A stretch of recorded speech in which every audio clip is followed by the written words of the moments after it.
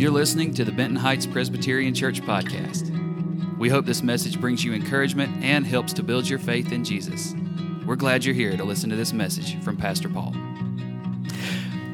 You know, we live in a weird time in this world where there's a great debate about sex and gender and marriage.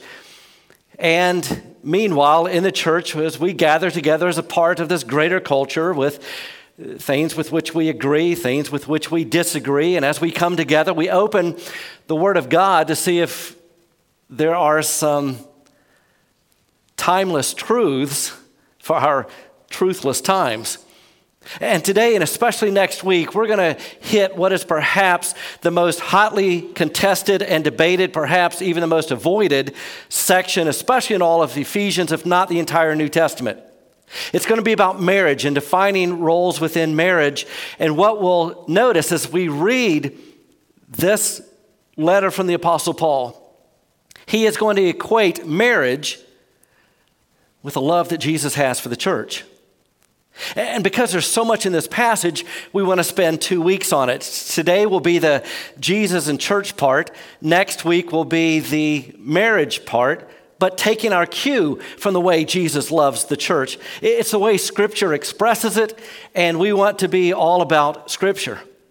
You see, as we examine the last half of Ephesians 5, the Apostle Paul, inspired by the Holy Spirit, is going to talk about Jesus' love for the church and what that means for men and women in the context of Christian marriage. And as he weds these two, see what I did there? As he weds these two concepts together, what you're going to see is that you can't separate the love of Jesus from the intentions of God for married couples. So here's our text. Submit to one another out of reverence for Christ. Wives, submit yourselves to your own husbands as you do to the Lord. For the husband is the head of the wife, as Christ is the head of the church, his body, of which he is the Savior. Now, as the church submits to Christ, so also wives should submit to their husbands in everything. Husbands, love your wives, just as Christ loved the church and gave himself up for her to make her holy, cleansing her by the washing with water through the word, and to present her to himself as a radiant church without stain or wrinkle or any blemish, but holy and blameless.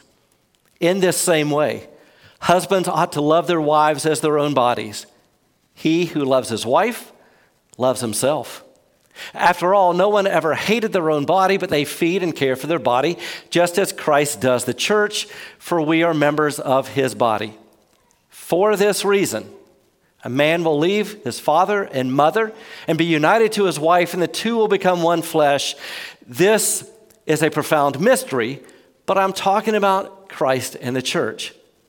However, each one of you also must love his wife as he loves himself, and the wife must respect her husband. The big idea here is love. 7 times in this short section, the word love appears. Now, in our culture, love pretty much means you get to do whatever you want to do. At least that's what we think. In the Bible, that's not what love is. According to the Bible, love is a great mystery. Paul uses that language here and elsewhere in Ephesians.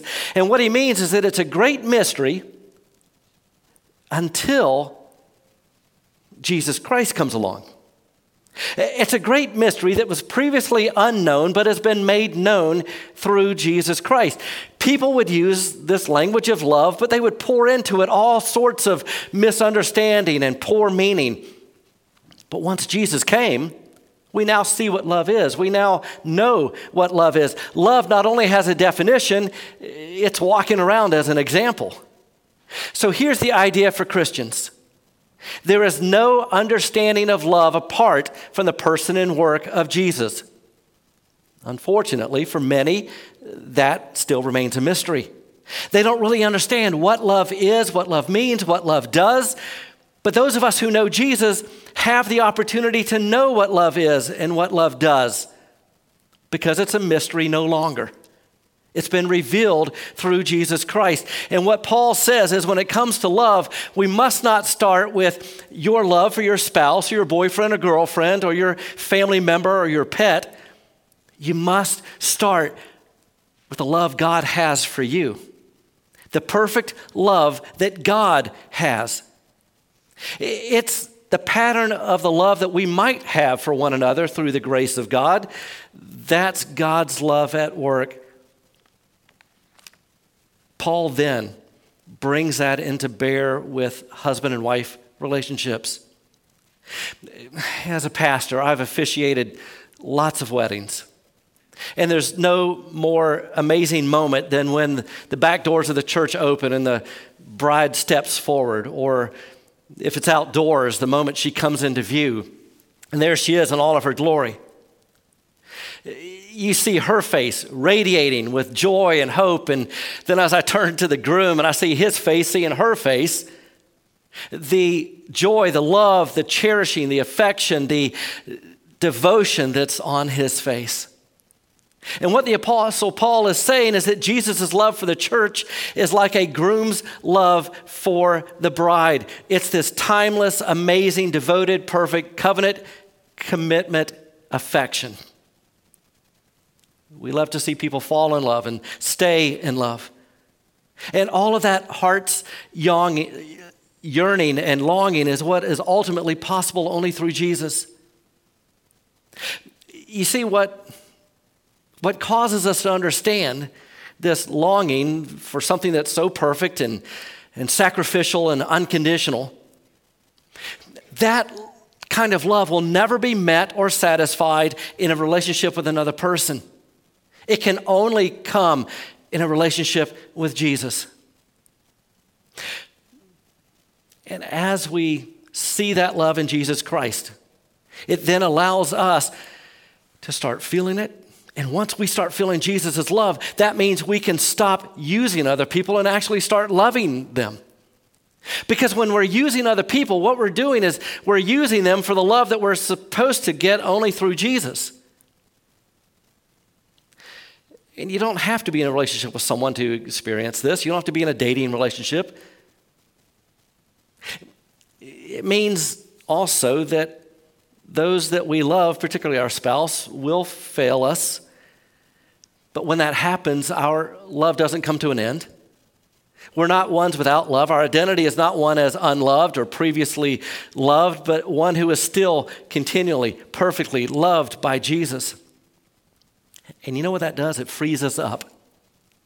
It frees us up to know that Jesus loves us. So we can love him and we can love others with the love that he gives. And all of that is encapsulated in Paul's teaching regarding how Jesus' love for the church is the pattern and source for the husband and wife kind of love. So as I said at the beginning, today we're going to talk about the ways, according to Paul, that Jesus loves the church. That's going to be our pattern for Christian marriage. So the ways that Jesus loves the church, Paul lists 5 of them. We'll look back at them. He says, for the husband is the head of the wife as Christ is the head of the church. So the first way that Jesus loves us is as our head. Now, the head is the top. It's the most prominent. It's the preeminent.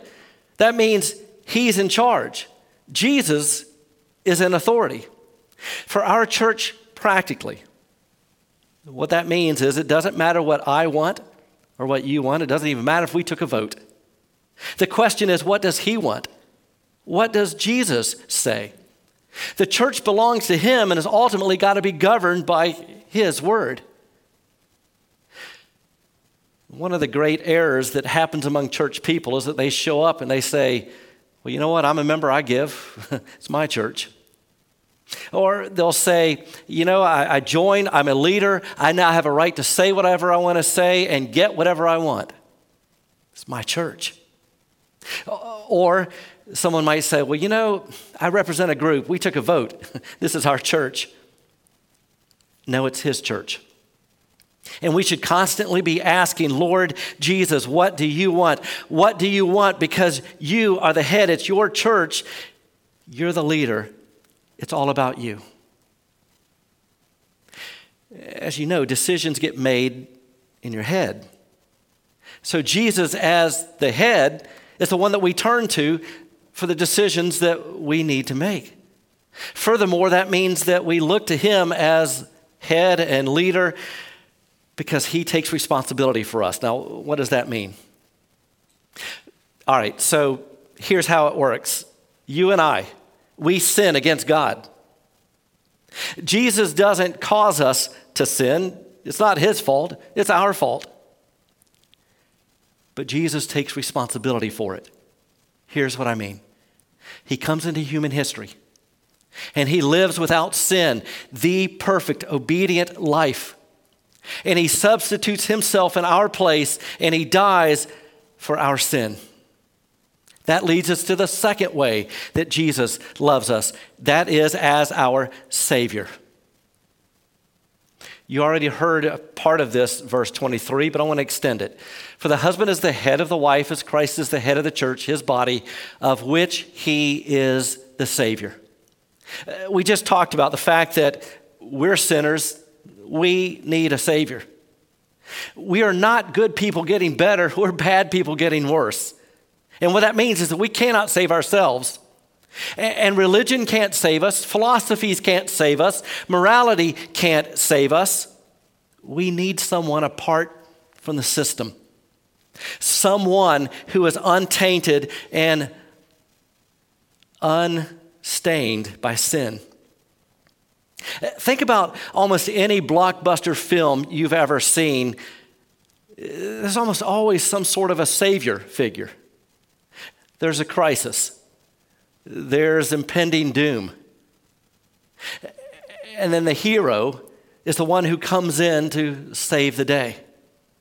That story, that longing that our culture borrows is really the great epic story of the Bible. That God comes on a rescue mission to save, and he comes to save us from hell and sin and death. And so this is good news for us. And it shows us how much Jesus loves us because it means we can live with hope. We don't have to look at our lives and say, well, you know, who I was is who I am today and who I'll always be. There is no hope or change for me. No. Our Savior has come. And he has saved me from my old way of life and saved me to a new way of life. The Savior changes who I am and gives me a new identity. It also means there's only one Savior. There's only one path to God. Different roads lead to different places.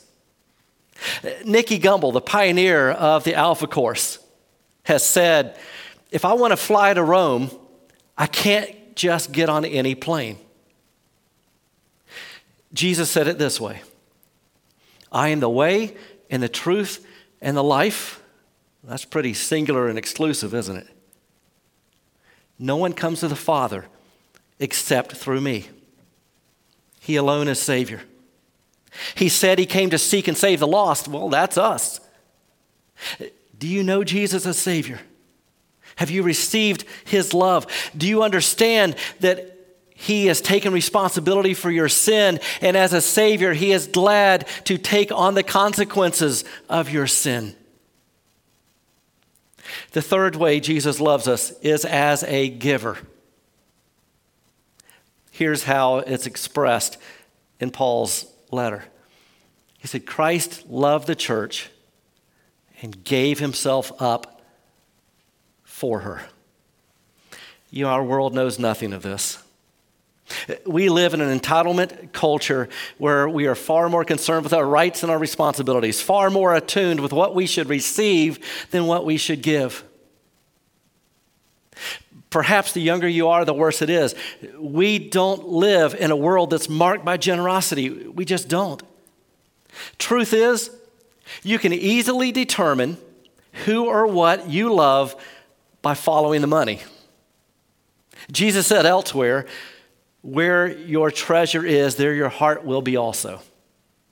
So, for example, let's say I go to a man's home and let's say that he's married and has 3 kids. And upon arriving at his home, I immediately noticed there is this huge boat and several ATVs and hunting and fishing gear and new golf clubs and a golf cart. Meanwhile, I see that the house is falling apart. The wife drives a beat-up car. I go inside and the kids are in tattered clothes. I know exactly who or what he loves, and I know exactly who or what he doesn't love. He can say, no, I love my family. Say, no, you don't. Follow the money. You love yourself, you love your hobbies, you love your toys. You don't love your wife, you don't love your kids. You don't, because love isn't just what you feel. It's a commitment that compels us to act. And part of that action is giving, it's generosity.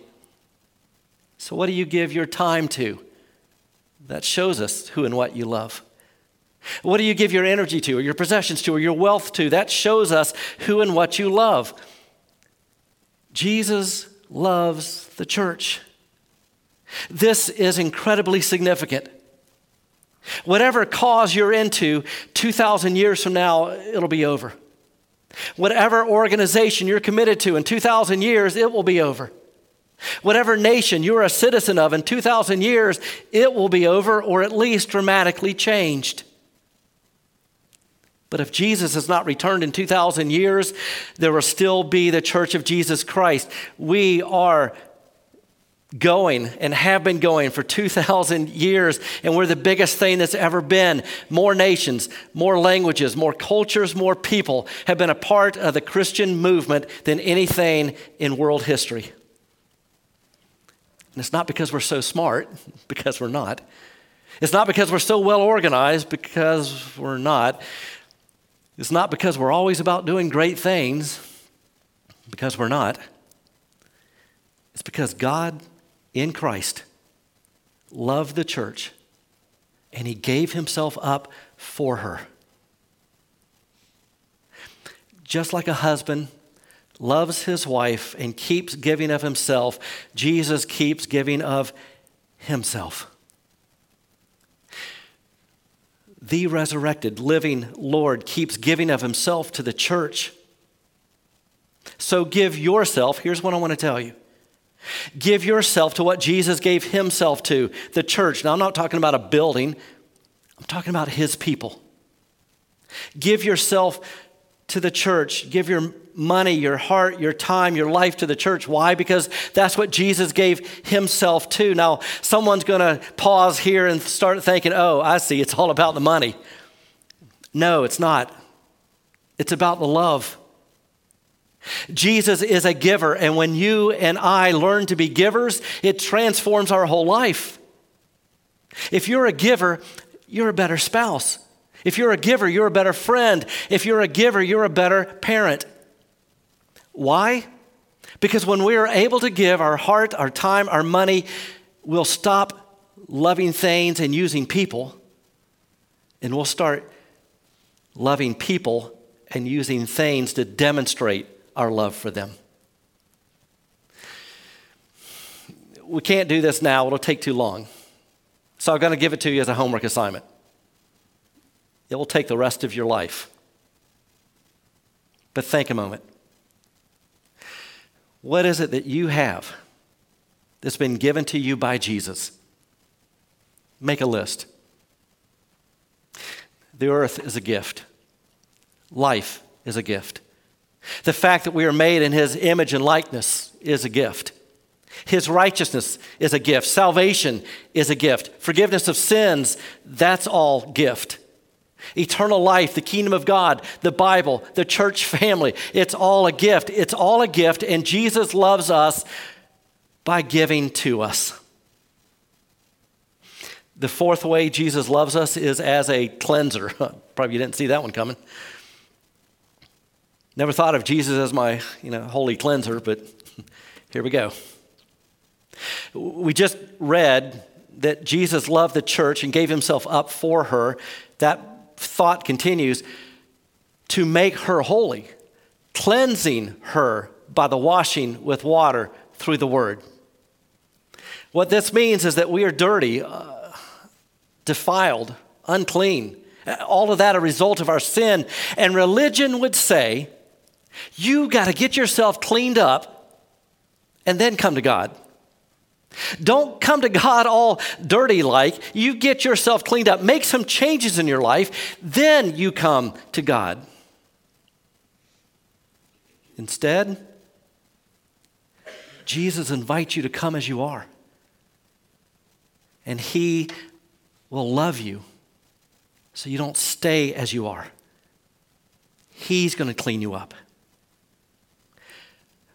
Try cleaning yourself up before you come to Jesus. That's like taking a bath before you take a shower. It doesn't make sense. It's not what you need to do. Let me give you an example of this. And any of you who are mothers of young children, this will resonate with you. Or if you are single or married without children, let me just say, children are filled with fluids, all of which are terrible, okay? Children are like sprinklers. And at various points, without any warning, fluids will just emerge unexpectedly out of impressive quantities. You're like, I've got a 3-year-old and there's like 11 pounds of snot. I mean, small children have all kinds of stuff coming out of them, right? Now, let's say that you're in a group with other moms, and it's a Bible study or a play date, and there are 4 cute little babies in the middle of the room. And all of a sudden, one of them has a blowout or a throw up or whatever it is. Then what happens? One of those women goes immediately to that child. You know that's the mother, right? I mean, you know that for a fact. But chances are there's at least one other mom that's coming to the aid because that's what moms do. Take that same scenario, a young mom with a baby on an airplane full of older adults and businessmen, and there's a blowout. There's not the same thing that's going to be happening here. No one's rushing toward this mom saying, hey, how can I help? There's no way. They're like, hey, put that baby in the overhead bin.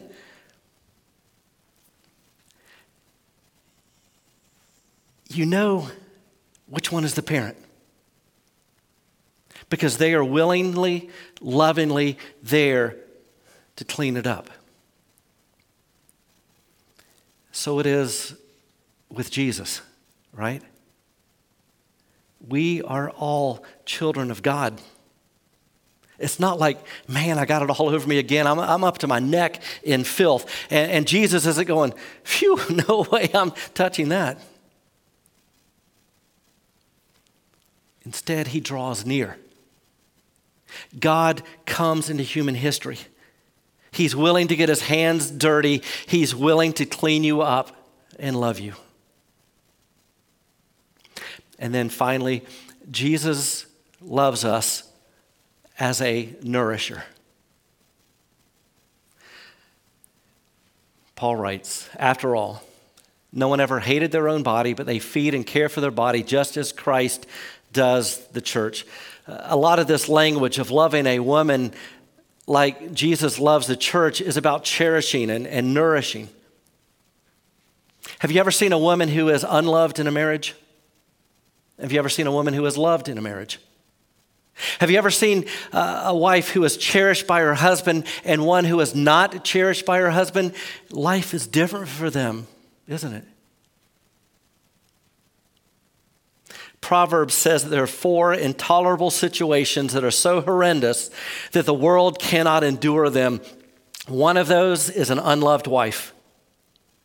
It's like the earth collapses under the weight of that tragic failure. But a woman who is cherished flourishes and blossoms. So it is with the church and God's people individually. Jesus cherishes His people like a good husband adores his wife. Now, this is super helpful once we realize how Jesus loves us and that this is the foundation of what we believe as Christians. There was a theologian in the last century, a man by the name of Karl Barth, spelled B-A-R-T-H, but pronounced Barth. He was asked once near the end of his life to summarize everything he had ever learned about Christianity and Jesus. Here is this PhD, highly educated theologian, summarize everything you know about the church, about Christianity, about Jesus, this was his response. Jesus loves me, this I know, for the Bible tells me so. Our faith really is about opening the Scripture to learn about the love of Jesus. And that's the bottom line of what we believe. Let's pray. Lord, we are so amazed. Jesus is the one who has come, who completely loves us. Where we can't find in our earthly human relationships a truly sacrificial, continuing, without fail, unconditional love, because we're sinners. We will always fall short. But thank you that Jesus, Lord Jesus, you are perfect. Your love for us is perfect. And you gave so willingly of yourself, your very life, for the church. That is your people. Help us to feel that and experience it, and help it spill over, so that those around us and those outside of these walls will come to know Jesus Christ as our Lord and Savior, as the one who is the head, the Savior, the giver, the cleanser, the nourisher. And all of this we pray in the name of the one who taught us to pray, saying, Our Father, who art in heaven, hallowed be thy name. Thy kingdom come, thy will be done on earth as it is in heaven. Give us this day our daily bread, and forgive us our debts as we forgive our debtors. And lead us not into temptation, but deliver us from evil. For thine is the kingdom and the power and the glory forever. Amen. We hope you enjoyed the message. You can connect with us on Instagram, Facebook, our website, bhpres.org, and subscribe to our YouTube channel to stay up to date on all our latest content.